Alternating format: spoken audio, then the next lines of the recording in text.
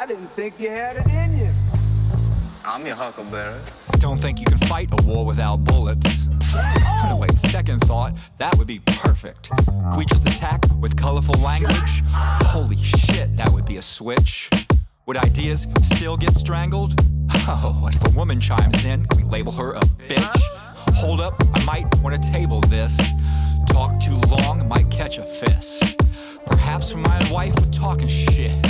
Opinions best given to those that can't bite my dick.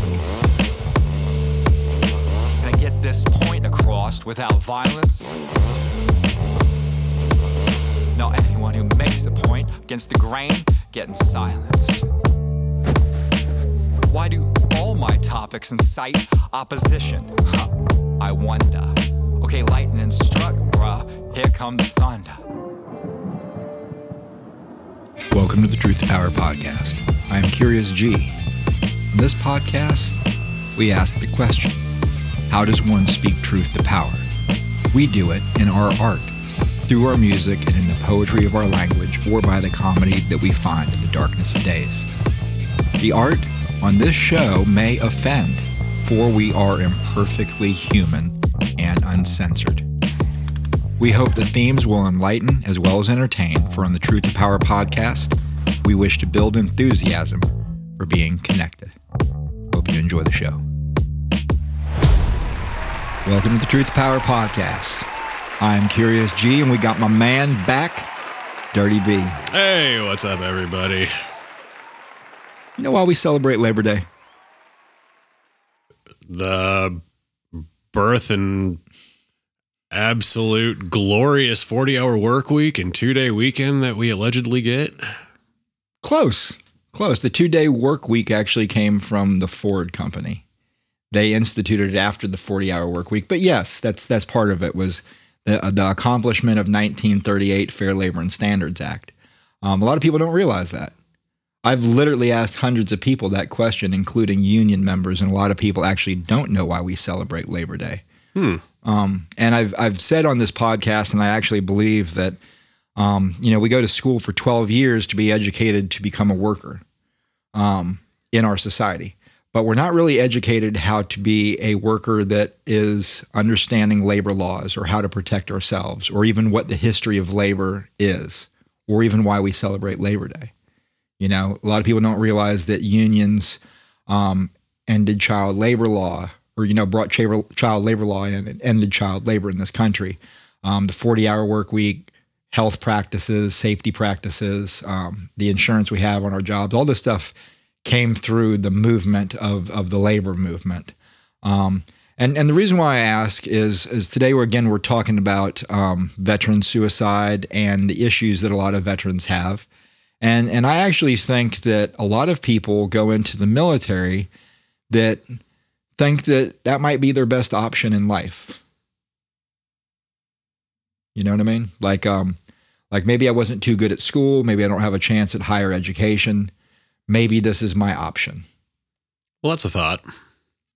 Well, I had my first wife went into the military, and she was a good student, but she liked the idea of getting up to $50,000 in student loans if you join the military.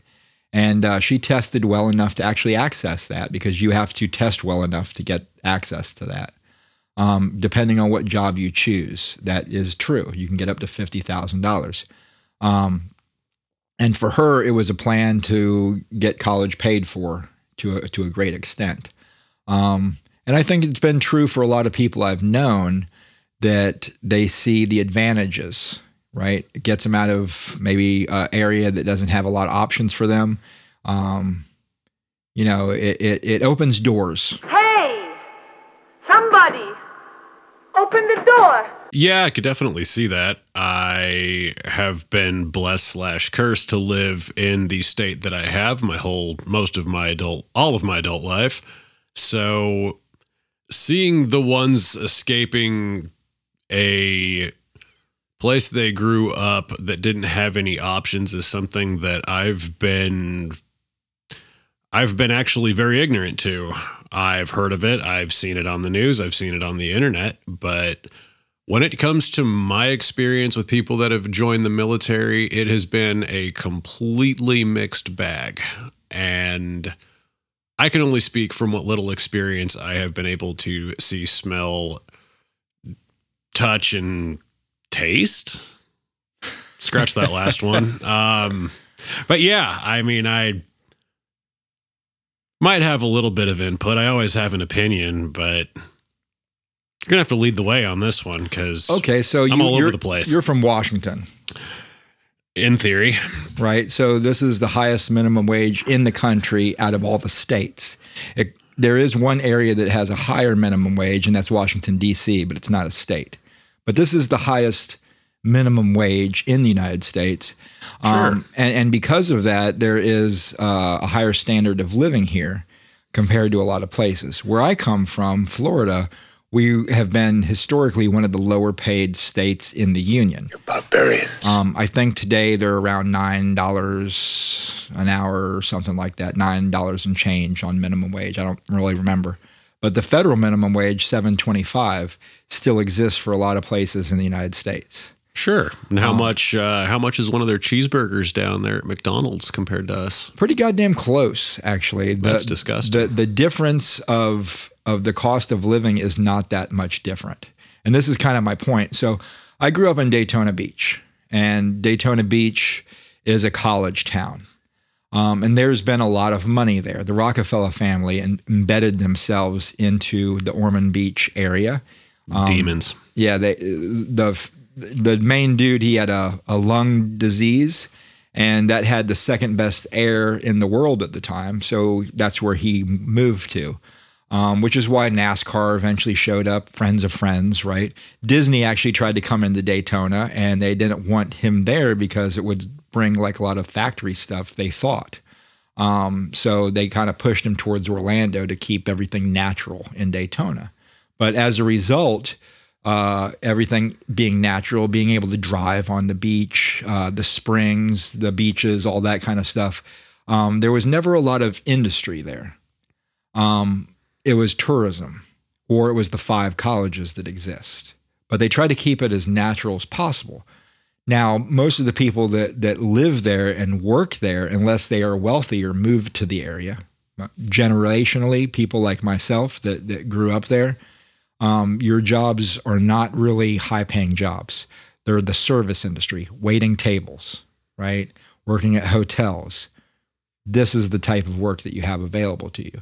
And if you don't have the money to really move to a place that has a lot of opportunity, you do what you kind of have around you. You know, I waited tables, which was pretty good money, you know.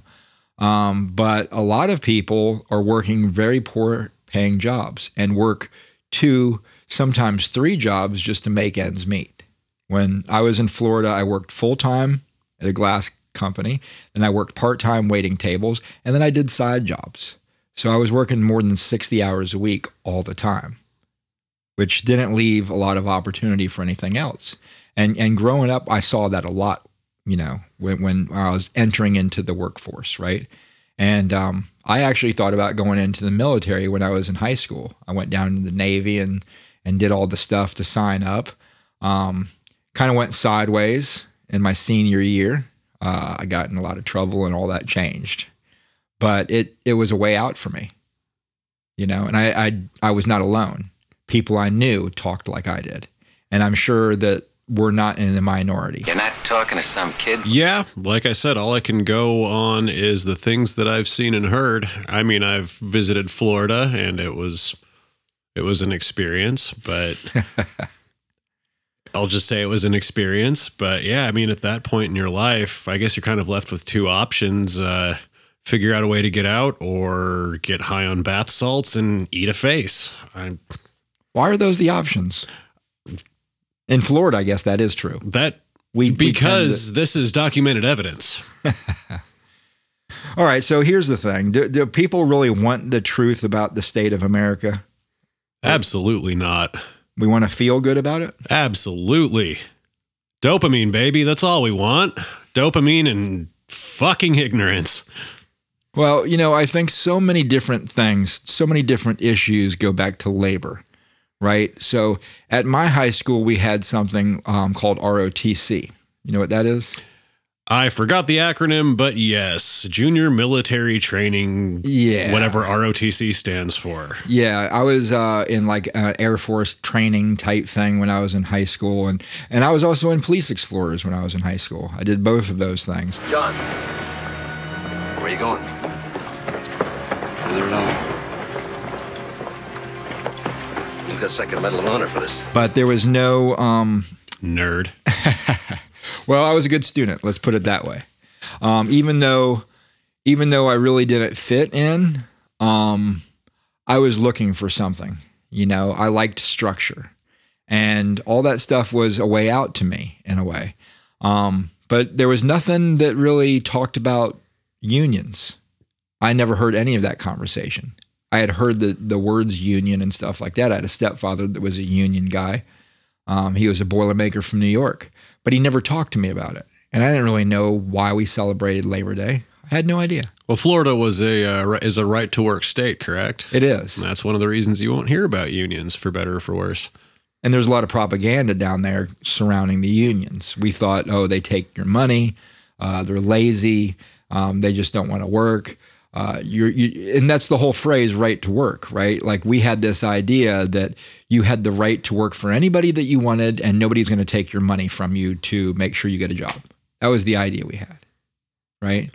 But we didn't know that it was collective bargaining where all the people in the union bargained for the raise.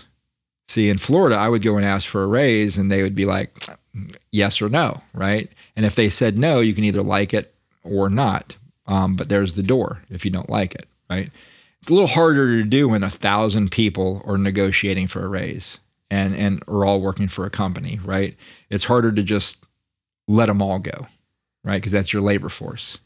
And that collective power gave us the ability to bargain for a higher wage in unions.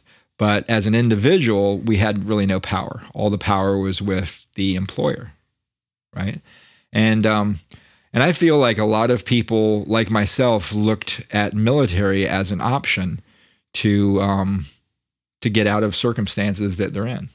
Now, you look at the numbers, and it says the majority of people that go into the military are middle class, which I find that hard to believe because how big is the middle class in the United States anymore? I don't believe it. It doesn't even exist at this point in my eyes. Well, they say that the household income for the majority of people or kids, that are going in the military, their parents or their family, the majority of the household income is between $25,000 and $40,000 a year. And that's what they're saying is minimum wage or middle class, not minimum wage. That is not minimum. That is not middle class. That is barely minimum wage at this point. This is what I'm saying. And this is what I'm saying. So there's a lot of information that just seems off to me surrounding this topic. No. Yeah. You don't say. Dude, I've spent a week like sitting here researching this stuff. And the more I look at it, some stuff on the surface, if you just do a casual look, it looks good. You start digging into it, you're like, wait, man, it doesn't make a fucking bit of sense. Well, we all know how to paint a pretty picture and make everything look all bright and shiny on the outside and scratch off the paint a little bit, and you're like, oh, this bitch is rusted. Well, we have the chant down. We're number one. We're number one, right? Well, yeah. Are we? Yeah, we are. In which way? Oh, boy, military action, Ned. Let's kill us some goddamn Australians. I think we're fighting Canadians. Canadians, Australians, what's the difference? Yeah, this uniform makes me feel like a tough, brute man, Mr. Hat. It sure does, Mr. Garrison. Oh boy, I can't wait for our first shore leave so I can get me some fucking poontang. Which way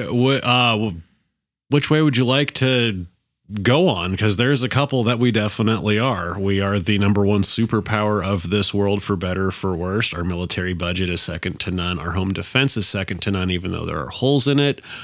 We are the only nation that cannot be full frontal assaulted on any coastline. We have the most amazing Navy. Our black budget is terrifying, but with my conspiracy theory ass, if shit really hits the fan, soon. I believe we'll be pretty happy that we've been dumping a lot of that money in there.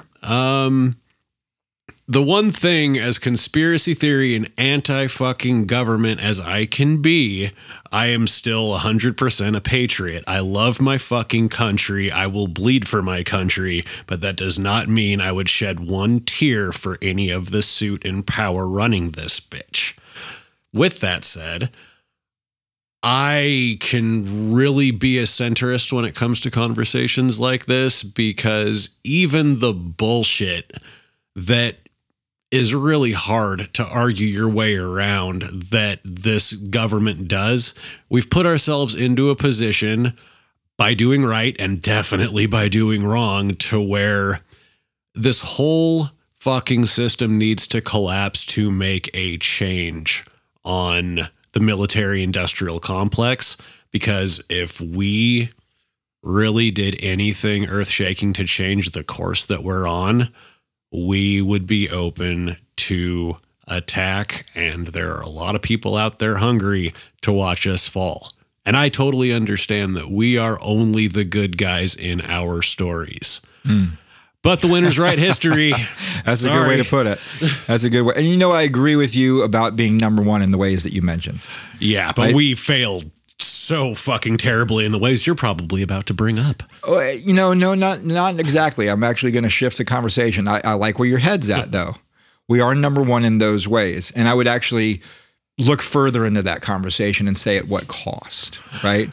But here's one way that, like, we were number one, but I don't feel that we're number one today. In the 1950s, the United States had the longest life expectancy in the world. It's also, ironically, when the unions were at their height in the United States, we had about 40% of the work population here in the United States. We also had common sense back then. There wasn't warning labels on everything. I say take the warning labels off of everything and just let Murphy's Law run rampant. I think people should have warning labels. I would just be a walking red flag. Okay, but you know, since then, we've had this declining middle class where we saw the effects in health, and maybe it's part of what you're talking about without the warning labels, right? But this declining health puts us now in number 46 in the world for mortality, number 46. And if you actually look at the countries that we're actually behind, some of them are not nearly as at the level of wealth that we have. Well, yeah, but they probably eat a lot more real food, not processed bullshit on the daily. Say what you will, but, everything in this world gives you cancer. There's a shot for everything. There is I think it was like we were talking about earlier, there's a certain thing about having a safe enslavement to dangerous freedom. And I believe there is health benefits and cost to both of them. And this safe and servitude that this world's kind of going into. If you haven't read the book 1984, fucking read it. With that said, do you not think there's a cure for cancer out there? Oh, I'm sure that there is. I'm sure there is. I think that a lot of that stuff gets repressed. It all comes full circle back to, do they make more money off of the cure or the disease? And this is kind of my point is, in a lot of ways, our military objectives have become business-like for a lot of reasons. Oh, yes, sir. And I actually wonder who it is that we're working for, if it's for America or if it's for other interested parties. But, the thing is, and this is why I bring everything back to labor. There's nothing we do in our day-to-day lives more than labor that has an impact on our lives. Most of us, if we work 40 hours a week, work 8 hours a day, 5 days a week. That's a large chunk of our day.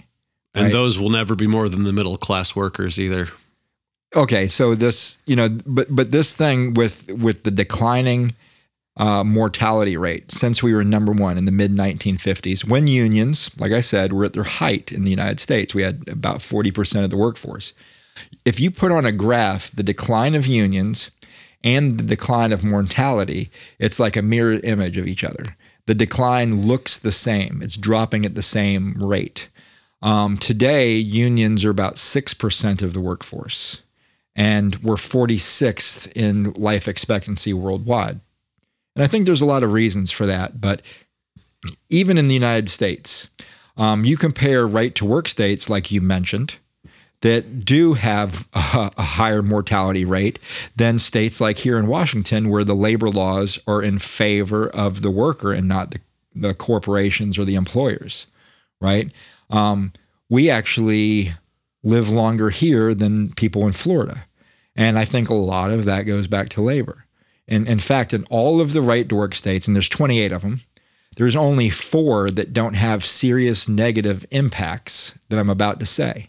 And all of the 24 right-to-work states that have these negative impacts, they have higher rates of mortality, more health care problems, higher rates of divorce, higher dropout rates. You're least likely to go into higher education. You're more likely to have mental illness. You're more likely to be a victim of a violent crime. You're more likely to commit suicide. You're more likely to go to jail. You're more likely to be a victim of murder. I mean, it's just endless, the different things that are connected to work, right? And these patterns exist for a reason. When people have financial security, they have some kind of power to live in a healthy way. But in this country, we're just in a devalued decline on every front, it seems like. And in places that are $7.25 an hour, they're in fast forward. You go to Louisiana, where it's $7.25 an hour. They have 40% of the population's in hunger. You know what I mean? And that's incredible. Message. Yeah, I believe all of that stems back to a multitude of things, but like my parents, God bless them, there is old ideals and people get stuck in their ways. Back in the day when you could be, a lowly carpenter apprentice or, working at, full-time at a diner and still be able to afford college and buy a house with your hubby and have money to spare, the wage gap has gotten so fucking big over the last 30 years that we are in a society where you have 2 choices: become self-made. In our state, also get into tech, or be a cog in the machine. That is your only choices. And I think that's just going to get increasingly worse. If you look at the trajectory of this world, of this planet, of this singularity, it seems like we're trying to come to.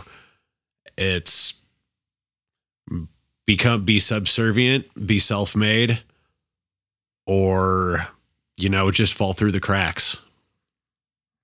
And I think kind of what you're saying is kind of a little bit of my point. I think I tried to bring it back a little bit. There's a lot of people that go into the military because they kind of realize that I'm okay with being a cog in the machine. Yeah. I get that mentality. I am in a lot of ways as well. I had a friend that I went to film school with, this guy, Chris, and he was Air Force. And he was an educated dude. But once he got recruited, he was still at high school level. His recruiter wanted him to go and talk to another school, right, where they had a lot of black kids. He happened to be a black dude. And the recruiter told him, look, I'm a white dude. I'm not going to be as well received as you are, and that's just the facts, right? Right. But they went into an area of poverty where he was there to talk to these kids. There's active recruitment for people in our education system, having things like ROTC, recruiters coming there, bringing other kids that's going in the military to talk about the benefits of joining the military, which I have no problem with any of that. But there should be another option in the minds of kids besides being a cog in the machine of either I'm a police explorer, maybe I'll be a cop. I'm an ROTC, maybe I'll be a soldier, right?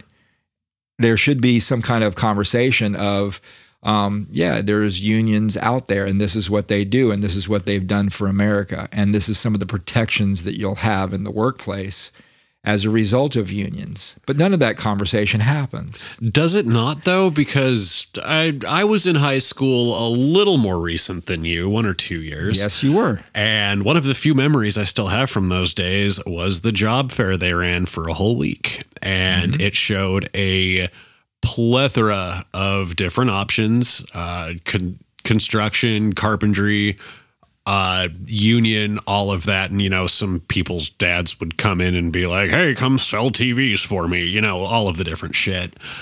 But I believe, and I might be wrong, but that was a whole week that they ran that. And when it came to the police academy, firefighters, and military, that was only like a Friday.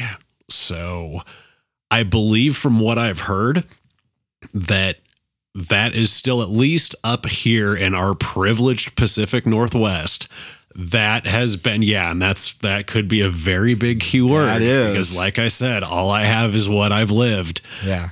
But you're in a union strong state. Yes, a blue union strong state, for better and for worse. But I digress on that whole point. You know how unions got their strength here in Washington? The mob. No. Early 1900s. It was actually the woodworkers union. Those motherfuckers were losing fingers left and right.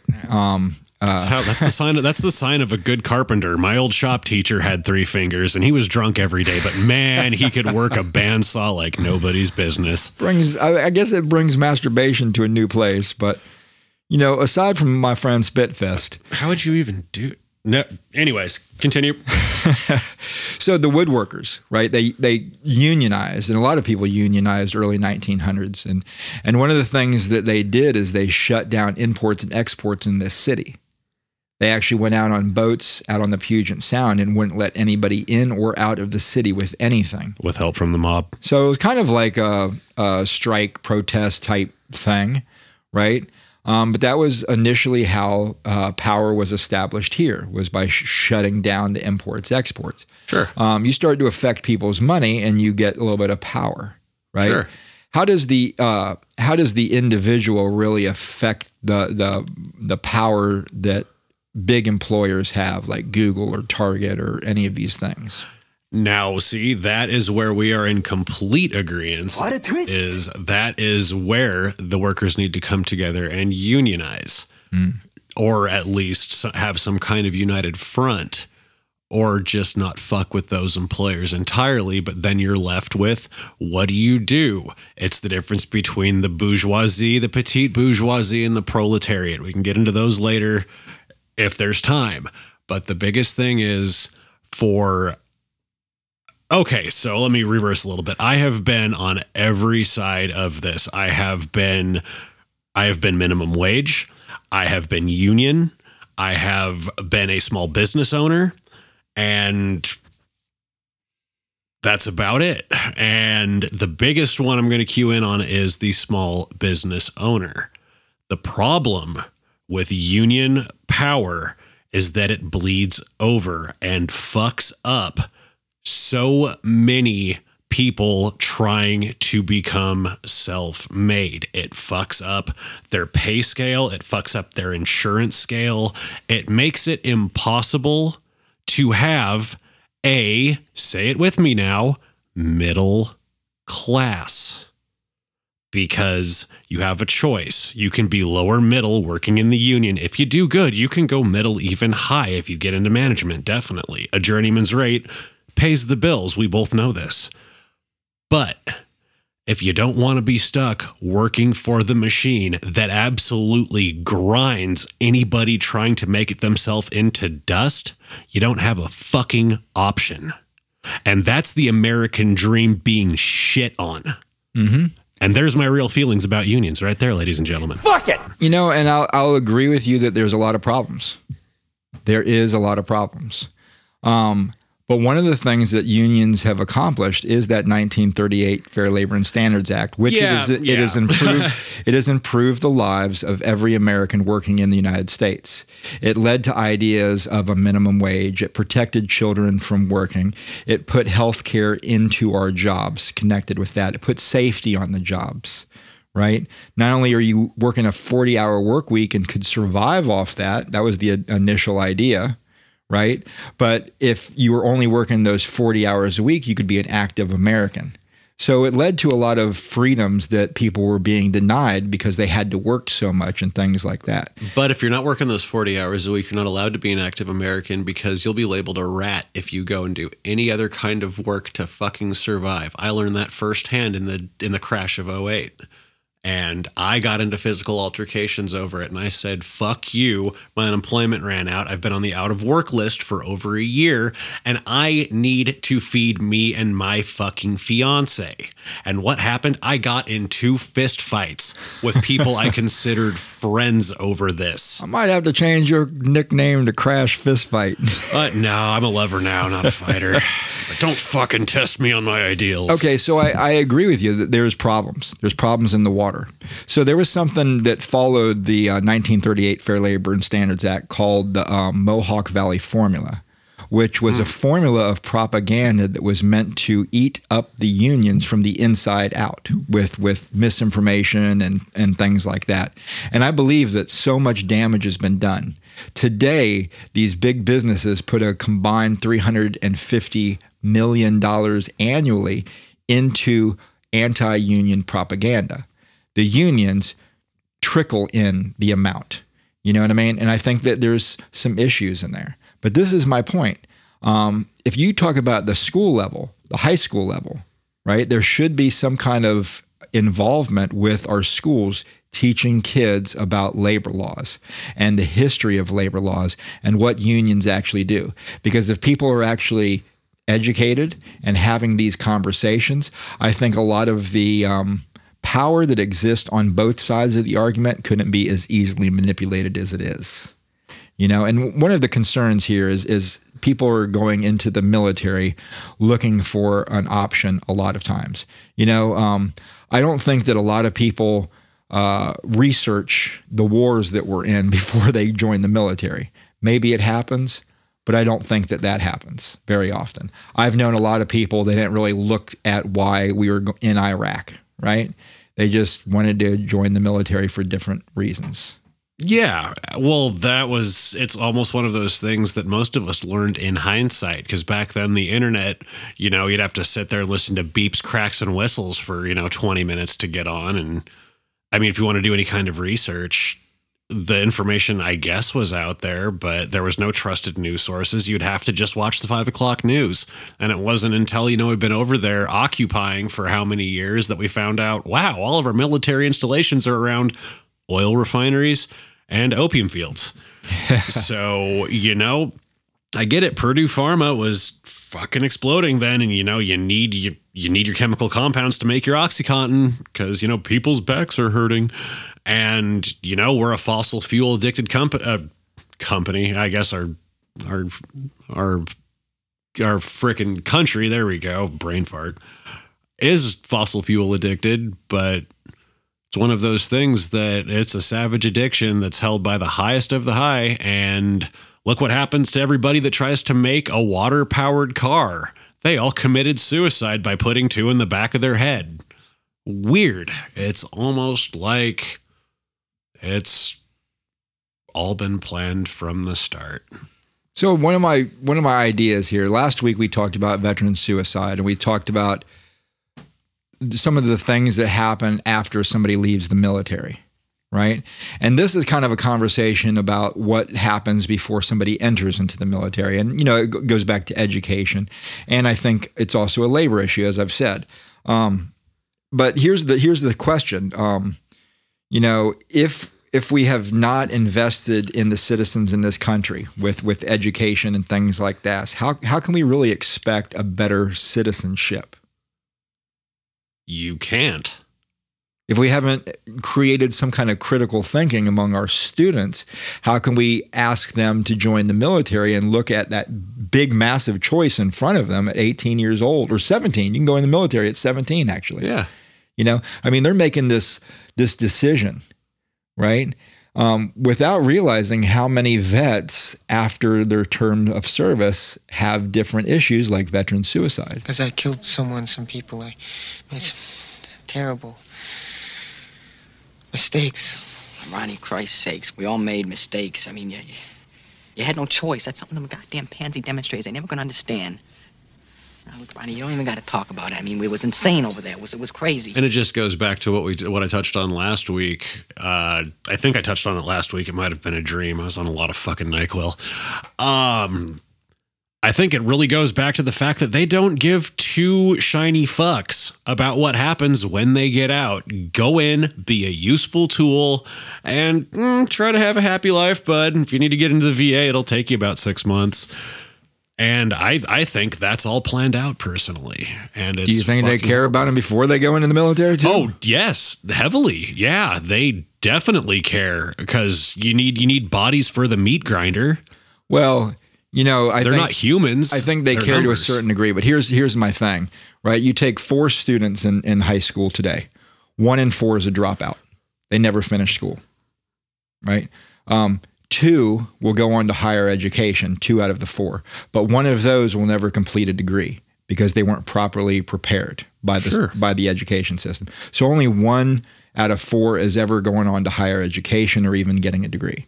1 gets a high school diploma, but goes on to something like the military, you know? So the options for high school students when you're a dropout put you in a position of poverty a lot of the time. The ones that are graduating but don't feel like they could go on to higher education, a lot of times the military is an option for them, you know?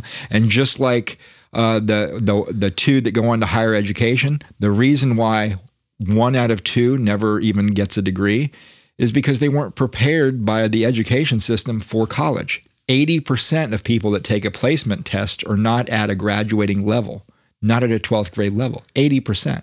They have to do remedial classes to get up to a college level. So our school system is failing our country big time. And I'm pretty sure the government knows that. If I know that. Teachers union. If you know that. You know what I mean? Yeah, no, I'm very aware. And, you know, like I said, this failing among our education system and in the world of our labor opportunities, you have an option to go into the military. And people go into the military at a very young age without critical thinking that they should have got from the school system. And a lot of times they end up in these places like Iraq, Afghanistan, and it changes them. It alters them. It has to. It has to. But not always understanding what choice they made to go in. Well, yeah, I think it's all spelt out just right there is if the education system was, let's say, on the levels of Japan, I think China's still doing it pretty good, and places that they really are investing in the intelligence of children growing up, which it seems like in some ways they're putting a little more effort forth than these days. Think about it. When they run a false flag, they're not going to get as many people. But the one way, because I lived through it. I was in high school when 9/11 happened. And I was, I had the upside down American flag with an anarchy symbol sprayed over it before that shit happened. And that's not analogy. After that, I fucking bought a brand new one and it was flying off my little GTI. And I was about as patriotic as you could fucking get. In retrospect, it worked exactly how they wanted it to.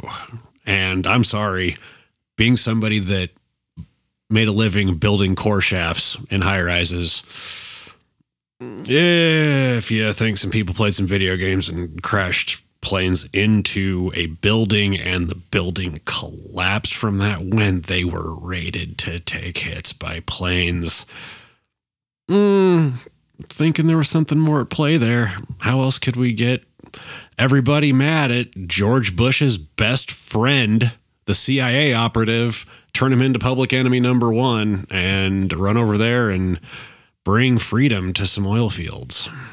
I always found it to be funny that he was reading to children. With an upside down book.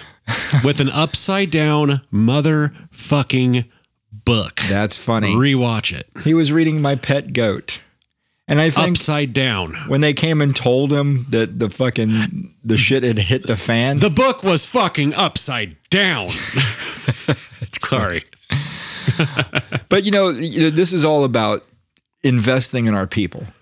Right? This is all about investing in our people. Like, my complaint is that we don't invest in our troops after they leave the military. And I think that part of our lacking of investing in the people in this country before they get the chance to even join at the educated level of high school, right, leads to a lot of people like myself that thinks along the lines of, oh, I might go and join the military because it's a way out of where I live. It's a way out of the poverty that exists around me. You know, it's one of those options. I definitely see that. And with, you know me well enough, I'm a relatively articulate gentleman that has a couple brain cells to clack together to make a spark every once in a while.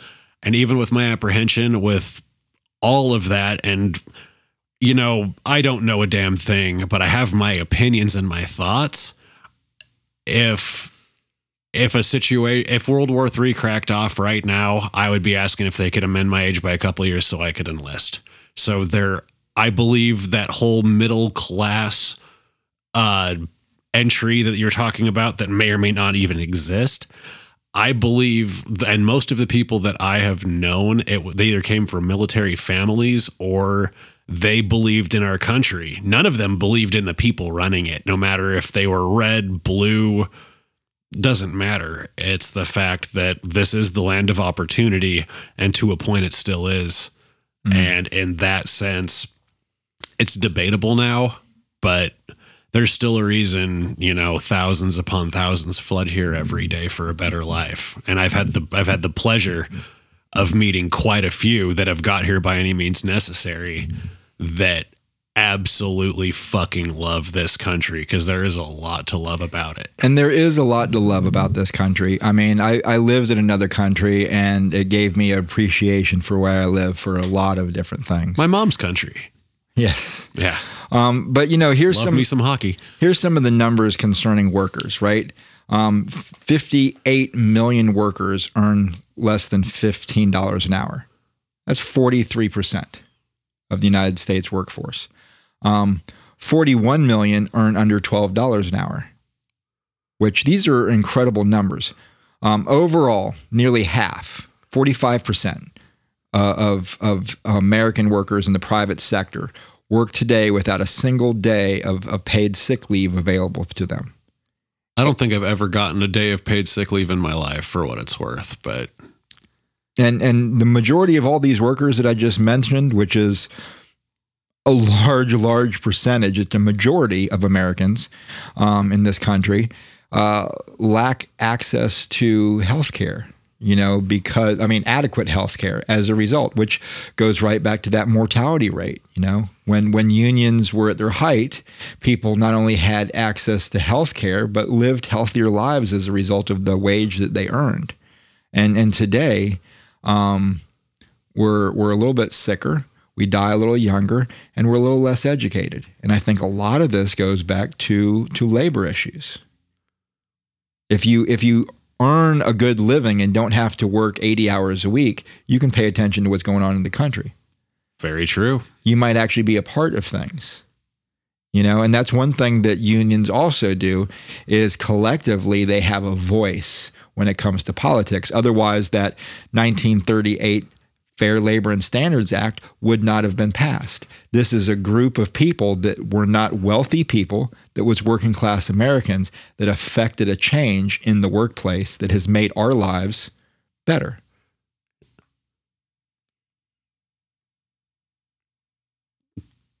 Speechless? Fuck you, Jay Inslee. That's all I'm gonna say on all of that. But well, I might agree with you there.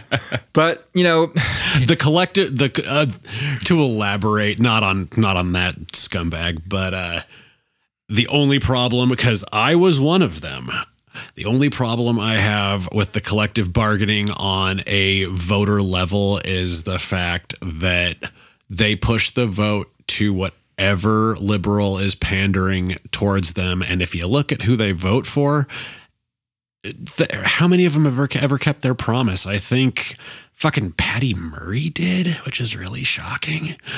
But aside from that, they are the blue wave of voting. And I'm sorry, a blue wave, a red wave, you're all idiots and you're going to get washed out with the tide. Like, anything that takes away from free thinking when it comes to voting for our constituents, I think is a pox on humanity. Well, you see, I agree with you with the many things that you've said on unions, and I'm a union member. I think there's issues. And it goes right back to the thing I brought up, the Mohawk Valley formula. 5 years after that 1938 Fair Labor and Standards Act passed, this formula of propaganda to eat us up from the inside, instead of trying to break up the strikes with violence, right? It was meant to go after a lot of the leadership, right? And some of the stuff that came out since then was, oh, you're not a good American because you don't support the American business owner, right? Which they believed at that time would lead to communism and things like that. And they connected unions with communism, even though there was a lot of really good Americans that were a part of these unions. Now, even though that Mohawk Valley formula came out 5 years after, right, 1938, it took a little while for the propaganda to turn the tide. It started to turn the tide and caused the decline in the mid-1950s. Right, when I said we were at the height of union power. And with that decline has been this decline of healthcare and the mortality rate. So it's definitely had an impact on how well we live.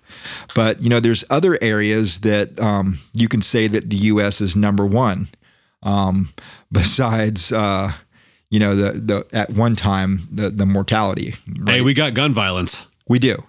We also lead the world with the most serial killers. Yay. We have the harshest punishment for crime, and we produce 60% of worldwide pornography, which I think makes us number one. Most serial killers, huh? Yes. That's and pretty cool. We're also number one with mental disorders. Oh, fuck yeah, bud. Maybe that's why we still think we're number one, because we're fucking crazy. You know, a long time ago, being crazy meant something. Nowadays, everybody's crazy. I'm not even going to touch base on how many of those I actually qualify for. It's more than one, though.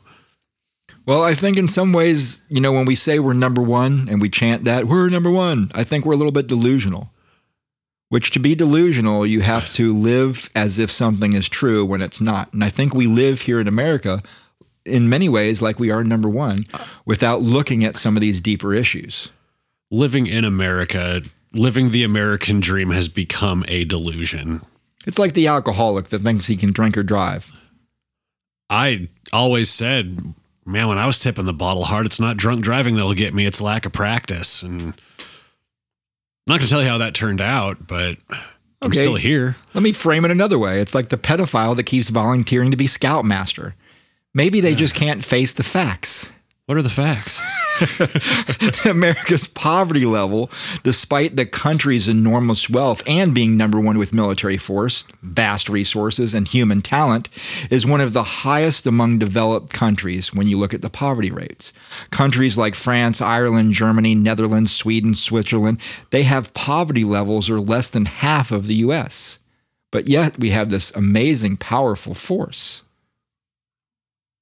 Are we going to use this powerful force to bring democracy to people in Afghanistan, or are we going to use it to bring democracy to the people that live here?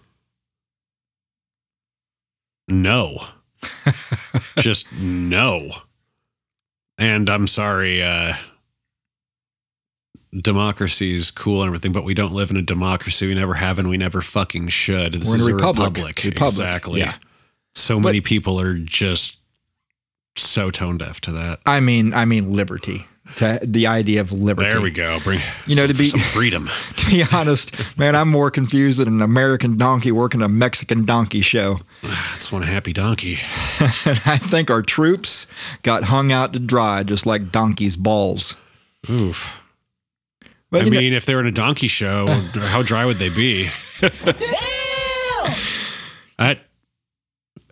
Can we? No, I'll leave that in. Fuck it. All right, keep going. I don't think that the people here in this country are the problem. And I don't think that what we're doing with our military, even joining the military, is the problem. I think that we need to look at how we treat the people in this country, right? We need to look at the veterans that are coming out of service, and we got to look at the people that's going into service. Because if we want to reduce veteran suicide, we need to start giving people a little bit more well-balanced minds at the education system in schools. And I think that's one of the problems. One of the biggest things that we lack in our schools is the ability to communicate, to listen, and to speak. And discuss, and the key word is debate. Because we went from a very high Christian moral value country and a very patriotic, some would say to a fault country, to what we are at now. And don't get me wrong, how to phrase this? Fuck it, I'm just gonna vomit some things on the mic.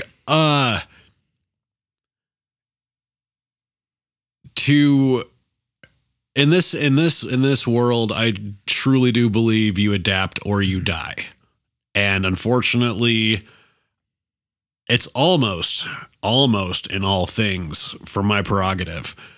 And the softer, more accepting, caring, loving way, the society as a whole, and society definitely as a youth society as a whole has gone, is it seems like a dramatic swing to, I don't want to use this in negative connotation, but, you know, far left ideology. And I'm not saying that using it as a slur. I look at the far left just about the same as I look at the far right. They both should probably just go away. But when it comes to at least the topic on hand, I believe our generation coming up now has more of an aversion to actual fuck. As a whole. No, I just sat there and I was thinking, you know, they have more of an aversion to violence. They don't want to go to war and all of this. And then I think about all the school shootings and all of these severely maladapted and fucked up kids. Yeah, my generation's doing awesome raising fucking children right now. Let me tell you, fucking early And I think that's a labor issue. I think that's a fucking discipline and pulling your head out of your fucking ass issue. Okay. But that's just me. We're running out of time, but I'll bring it back to the labor issue and why I think that.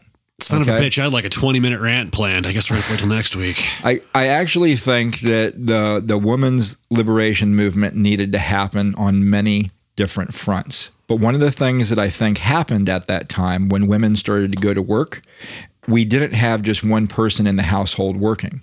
We had two people, and the economy adjusted. Are you talking like first wave feminism during the Second World War? Yes. So that was the most amazing movement I think that our nation's honestly seen. Right. And I couldn't agree more. But one of the issues that happened as a result is the economy adjusted. You started to need two people in a household to work. Now, when we do our taxes every year, the government looks at each household like it's a business. That's the way they look at your taxes, right? Weird. Now, who would run a business without somebody actively showing up at that business to run it? Because that's the way we're running our households. And we're running all our businesses too now. A lot of times we're working so much and we're paying other people to take care of our children. But what happens when you pay to take care of your children, their needs are met, but some love isn't being given through that. Right? You can pay somebody to take care of your child. Parenting by proxy, exactly. Somebody was taking care of Gayla, I want to say 6 weeks after she was born, because I had to go to work. I'm sorry. Right. Right.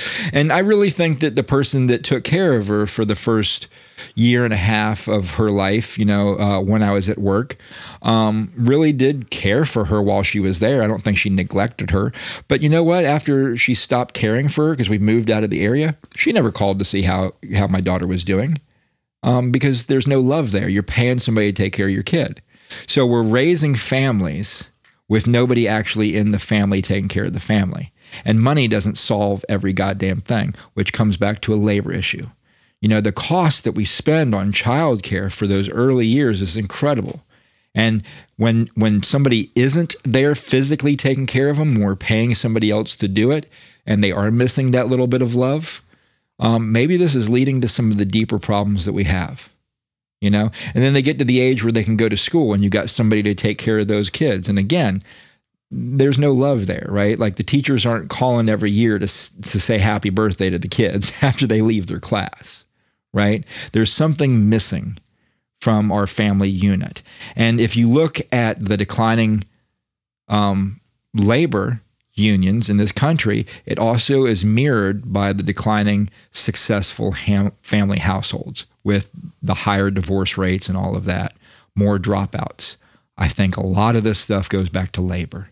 When a family has the ability to do things like access healthcare, access sporting events, go on family vacations, plan for college, there's just a different type of family environment. And all that goes back to labor. So I think that the veteran suicide is a labor issue, because when people go in the military, guess what? It's a fucking job. Mm-hmm. It is a job. And are we preparing people to do that job? Are we preparing people to leave that job at the end of service? Doesn't seem to be. Not with 4 times the deaths among vets compared to the ones that die in actual combat. 4 times. For every one that dies in physical combat, 4 are coming home and taking their own lives. And that doesn't count the ones that fall into alcoholism, drug addiction, homelessness, domestic violence issues. It's an incredible problem that's not being addressed. Agreed wholeheartedly. Good. I was starting to get excited, man. Oh, you got a little activated too there at the end, huh? Oh, Jesus. It wasn't just me. I got to eat a fucking cheeseburger so I can calm the fuck down. We could go grab a bag of dicks. Oh, that sounds good. If you're not familiar with Washington, I think it's important to mention he's talking about hamburgers. I was saying you can go buy a bag of severed penises on the corner. What would that do for me? Oh, you said a bad word! Fill you up. That's probably not going to happen. You have any closing comments? Because I don't know if we're fully out of this topic, to be honest with you. I've never done 3 weeks on any topic. But this one feels different. Yeah. We might have to revisit it. Hey, you know what? I'm here for it. I don't know if we'll revisit it next week, but I think we might have to revisit it. Yeah, I can put a little earmark in it. But give me something to build on for next time. Oh, with the current topic and labor and all of that. Let's see here. So, my boss makes $1 and I make a dime. So I take all my shits on company time. But that was a poem and a simple rhyme. I say, fuck this whole system. Let's go commit crime. And with that, I'm out. That might not be a bad idea. Well, no, shit. Yeah, it's probably a bad idea. Don't do that. This show in no way advocates crime. Anyway. Okay, so here's my parting thought. Researchers conclude that the consequence of union suspension have contributed to extreme inequality in America, in addition to workers' rights being attacked through legislation. Big business has found it easier somehow to control workers if they could control thoughts, opinions, and attitudes, and by controlling how workers felt about themselves or about each other. And this is part of the issue that the Mohawk Valley Formula took on, was they wanted to control the perception of each other in the workplace so that we could tear each other up. Our perception of each other needs to be changed, in my opinion. I think we have to look at Americans today as being the true value of this country. caring for one another. And guess what? One of the best ways that you can care for one another is make sure somebody is at home taking care of the kids. And that means paying the people enough of a wage that they can do that. Caring for our kids in the education system, making sure that we're learning things like communication and how to protect ourselves in the workplace. But that's my 2 cents. Of course, I'll only get a penny for my thoughts. Of course. And I'll throw one little actual life hack in. If anybody wants to break away from the machine and try the whole other hand at an entrepreneurship, go out there and find an unmet need that society has. Write up a game plan, find financial backers, and fucking run with it. Take a chance. I might be interested in that myself. I'll charge you for that one. Expect $20 after this.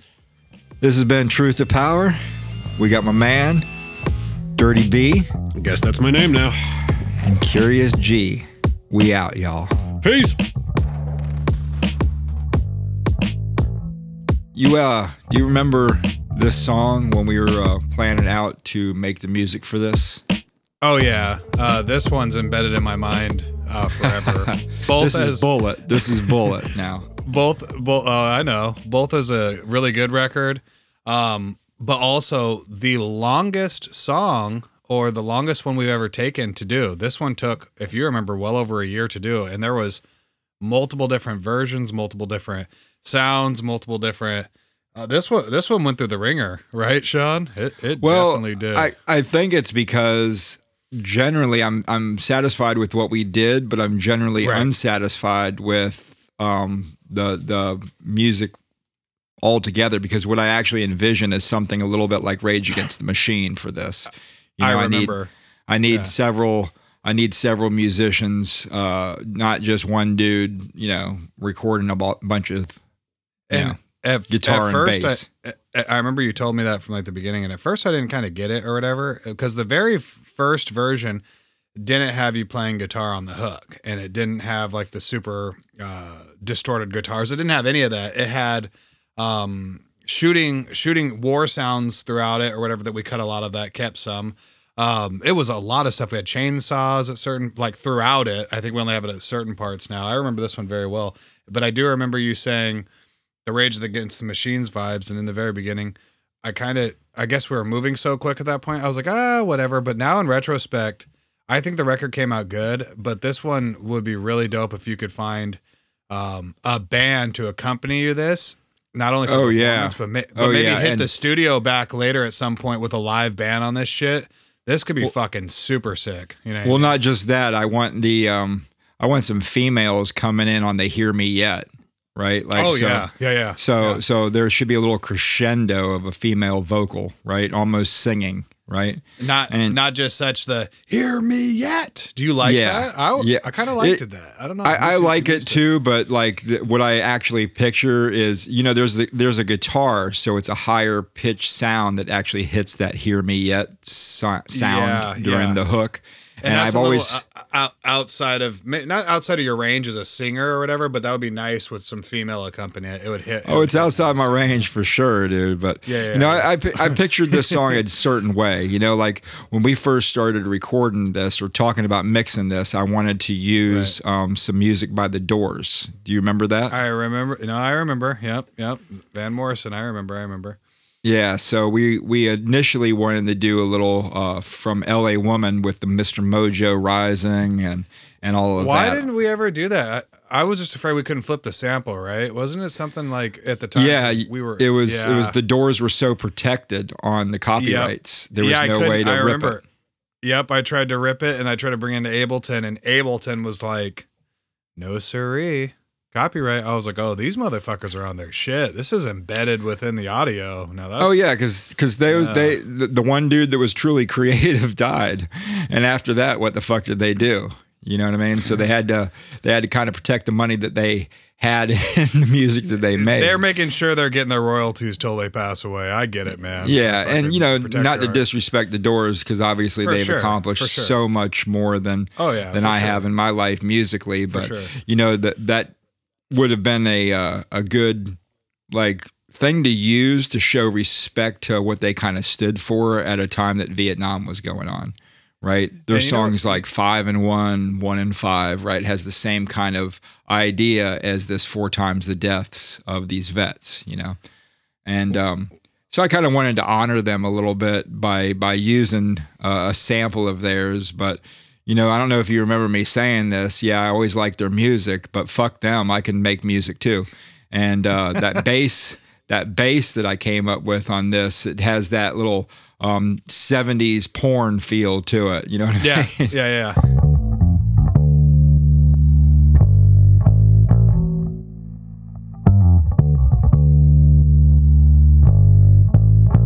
You know what's crazy?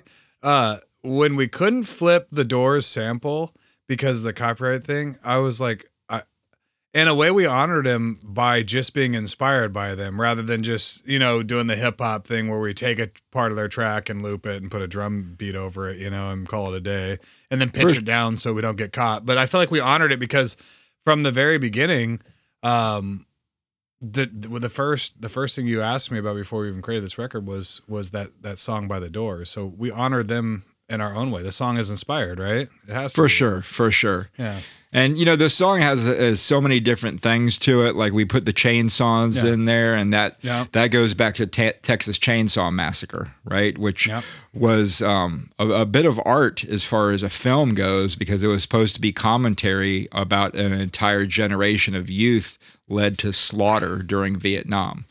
So, you know, there's a lot of things in this song that's very subtle. But is that what that movie's really about? Holy shit! Yeah, the original with Dennis Hopper, the very first Texas Chainsaw Massacre. It was an art film, commentary by the director and the writer that was trying to say that there was an entire generation that was needlessly being put to slaughter in Vietnam. So that was the intention of that original movie, which is why we're using the chainsaws in this song. Is we're trying to you know, bring that idea back in this track. Gotcha. So there's some layers to this motherfucker, man. Yeah. Let's start peeling them back, Sean. Hit him with another one. Well, you know, that third verse when we come in with the helicopter, you know what I mean? Like, this is the idea that sometimes sounds can set off people when they've had trauma due to war. You know, and it's like the sounds of war, the gunfire, the helicopters, these things never really leave. They're in the atmosphere and in the memory of a soldier, you know, especially as we go into that third verse where it kind of really talks about all the different things that's in the head of a soldier, you know, having a hard time sleeping, having a hard time with alcohol or pills and things like that, and just can't quite quiet those sounds. So there's a lot of sounds in this. There's a lot of it's very, very, very, very layered. Like, if there's so many sounds in this that you might not actually catch when you're listening to it on speakers, like this is almost one of those headphone listens, hi-fi listens. What do you think? It is, because we actually toned the sound effects back, if you remember, for the final album version. At one point, it sounded like you were rapping in the middle of Vietnam. Do you remember that, Sean? It literally did. There was gunshots panning behind your head if you had headphones on. There was helicopters above. Do you remember that? And it was throughout the whole song. And we had a lot of it, like, but it was just too much. It was just too much. It was. Be a good soldier, follow orders. Yeah, bro. This one was by far the longest we worked on a song, though. And I feel like, did you like how it came out in the very at the very end, the album version? I do, but I just picture besides this not having as, the band. I just picture this as being so much more. I think it could be one of the best songs we've ever done. I just don't think it is at this point. I think it needs that Rage Against the Machine type feel and the little, you know, accompanying vocals when they hit that chorus of "Hear Me Yet." I agree. You know. And to be honest with you, I really think that the lyrics on this are some of the best lyrics that I've done. You know, it's very clear what the hell I'm saying on this, but it's got a lot to it. It's got depth. It's got some humor to it. It's got some good points to it. You know, what's your favorite line about this record if you were to choose one? You know, I don't think that there is a favorite line. I think it's the way that the song starts out, right? And really, I'm when I'm talking about bullets, I'm actually talking about soldiers in a sense. You know, people, right? So it starts off. It says, "I don't think you can fight a war without bullets." Oh no, wait. Second thought, that'd be perfect. Could we just attack with colorful language? Holy shit, that'd be a switch. Would ideas still get strangled? Oh, and if a woman chimes in, can we label her a bitch? Bitch. Hold up, I might want to table this. If I talk too long, I might catch a fist. Perhaps from my own wife for talking shit. Opinions best given to those that can't bite my dick. And then, of course, we get the chainsaw at that point kind of chopping in on top of dick. And I just love the way it starts off. I think it's a very, very powerful start to a song. Even though it's not the strongest points that the song makes, I think it sets the tone for the whole song. One question before we get out of here that I always thought of, when you wanted the sample with it sounded like Matthew McConaughey in the beginning saying, "I'll be your Huckleberry." What was the reason behind that? That was not actually McConaughey. That was actually Val Kilmer. It's from it's Val Kilmer? Why does it sound like McConaughey? I always thought it was McConaughey. I don't know. Clip. I swear to God, dude. That's actually from the movie Tombstone. So in the movie Tombstone, Kurt Russell isn't quite as good as the guy that he has to fight, one of the cowboys, right? And he's probably going to get killed by this character. I forget the guy's name right now, offhand. I remember the standoff in the bar area and shit. I've seen it. Just I don't know why I thought that was McConaughey. Fuck, I'm smoking dope. Wow. But Val Kilmer shows up in place of him and kind of goes in disguise where he wears the sheriff's badge and his hat and all that kind of stuff. And the reason is because Doc Holliday's character is faster than this cowboy that he shows up to fight, right? So he says a line. He says, "I'll be your Huckleberry." Well, that was a story at the time, The Adventures of Huckleberry Finn, that was pretty famous at that time. And what you don't realize is Tom Sawyer tricks Huckleberry Finn into painting a fence for him. He tricks him into doing all of his work, right? So when he says, "I'll be your Huckleberry," he's like, "Yeah, you can go ahead and trick me into doing this work, motherfucker. Come on, let's go. Pull that gun out. I'll be your fool." That's basically what he's saying to him. So the bad guy wasn't his name. It's in my head. I've just been thinking that it's Ringo something, right? Johnny Ringo. Yeah, Ringo. Johnny Ringo. Yeah, and Johnny Ringo's faster than Wyatt Earp, but he's not faster than Doc Holliday. Yep. So Doc Holliday is showing up for a fight that really isn't his. And he knows he's better than this motherfucker, and he's going to kill him. And he has absolutely no problem dying in the process if that's what it takes. Right? Oh, shit. So in this song, I never really went to war. I'm not a soldier, but I'll be the fool to open my mouth about this topic and say the things that I said in this song. I'll fight the fight. You go ahead and sit right down there, Wyatt Earp. Doc Holliday is going to take this one because I got some shit to say. I am sure that you dreamt of being something as a kid. Maybe it was a cowboy. I never dreamt of being a cowboy. But now, as an adult, I think it'd be pretty cool. I think we could all use a little bit of cowboy. Put a real honest-to-goodness cowboy in the White House. Someone like Kurt Russell. Remember that movie, Tombstone? Kurt never said a word at the start of the movie Tombstone. All he did at the start of the movie was start whooping a man's ass in the street for whipping his own goddamn horse. Now, you don't need no fancy GED to know that's certified badass. I mean, the K-Man, he bullied a fat Billy Bob Thornton right inside the bar. In fact, Billy Bob was wearing a gun. Kurt slapped his ass 3 fucking times and pulled Billy out of the bar by his ear. What was the reason?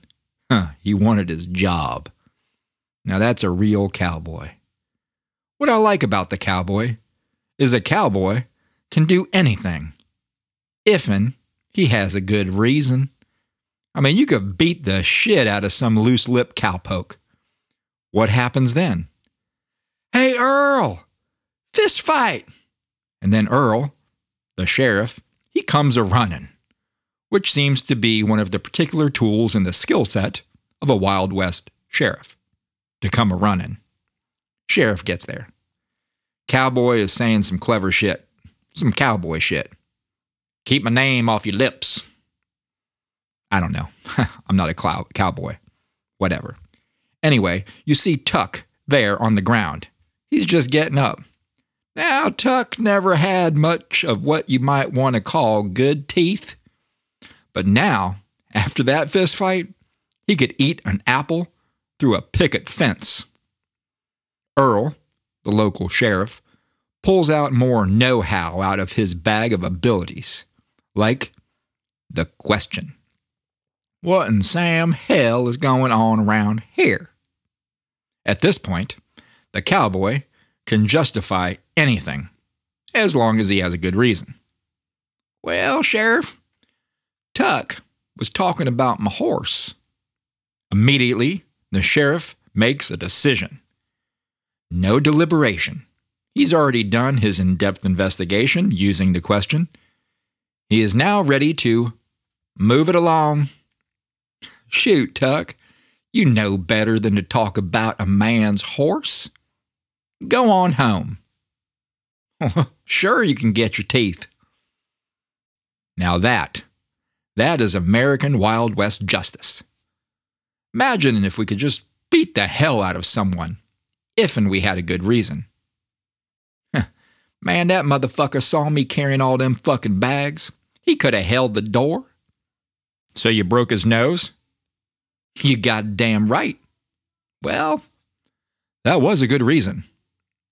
You know, I think that people would walk around with a lot more respect. Back in the day, it did kind of help that cowboys, like the sheriff, were predominantly white. Can't escape that. Historically, white men could justify some shit. Sometimes, we'd even need a reason, much less a good one. The sheriff would come a-running, see a white guy holding a gun and a bullwhip reeking of whiskey and having an attitude reminiscent of Yosemite Sam. Look at the black guy covered in blood, and guess who gets a biased version of the question? What in Sam hell did he do? He got blood all over my new whip, Sheriff. Now, that kind of cowboy shit, that don't work. We know this to be self-evident because how long we've tried to make it work, as a country. Under the current law enforcement policies. But if you could whoop someone's ass for doing some dumb shit, I think that the dumb shit would stop. Pronto. In a way, it'd be like helping. That's right. Well, when people start a conversation with things like, look, man, no offense. You may, from now on, want to become a cowboy and whoop their ass. Here's an example. Look, man, no offense to your kind and all, but don't you think you're being a bit sensitive? I would think if you had any sense at all, you'd act differently. Not that I'm a sexist or a racist, because I'm not. I watch that show Blackish, that other show about the women's wrestling. The one with blonde with the big tits, glitter, glow, I don't know, something gay. Anyway, if you looked at the issue from my perspective, you would see how retarded your thinking is. So let's just call a spade, quit being so gay, man up and face facts. And admit my Jesus is all about love and the rights that I decide for you to have. No offense. Now let me ask you. After that, wouldn't you like to bring back the cowboy type of justice? I say fuck the dumb shit. Let's get right. That does it for another episode of the Truth to Power podcast. I am Curious G. Thanks for sitting in with us another week. We appreciate your support. Censorship is about control over language that ideas hold. The censor cuts us from the image of parts of us that break with love, dark that others wish not to see, to hear or prefer not to be. Silence comes to all of us. I break my silence differently. I get loud defiantly, begging someone to quiet me.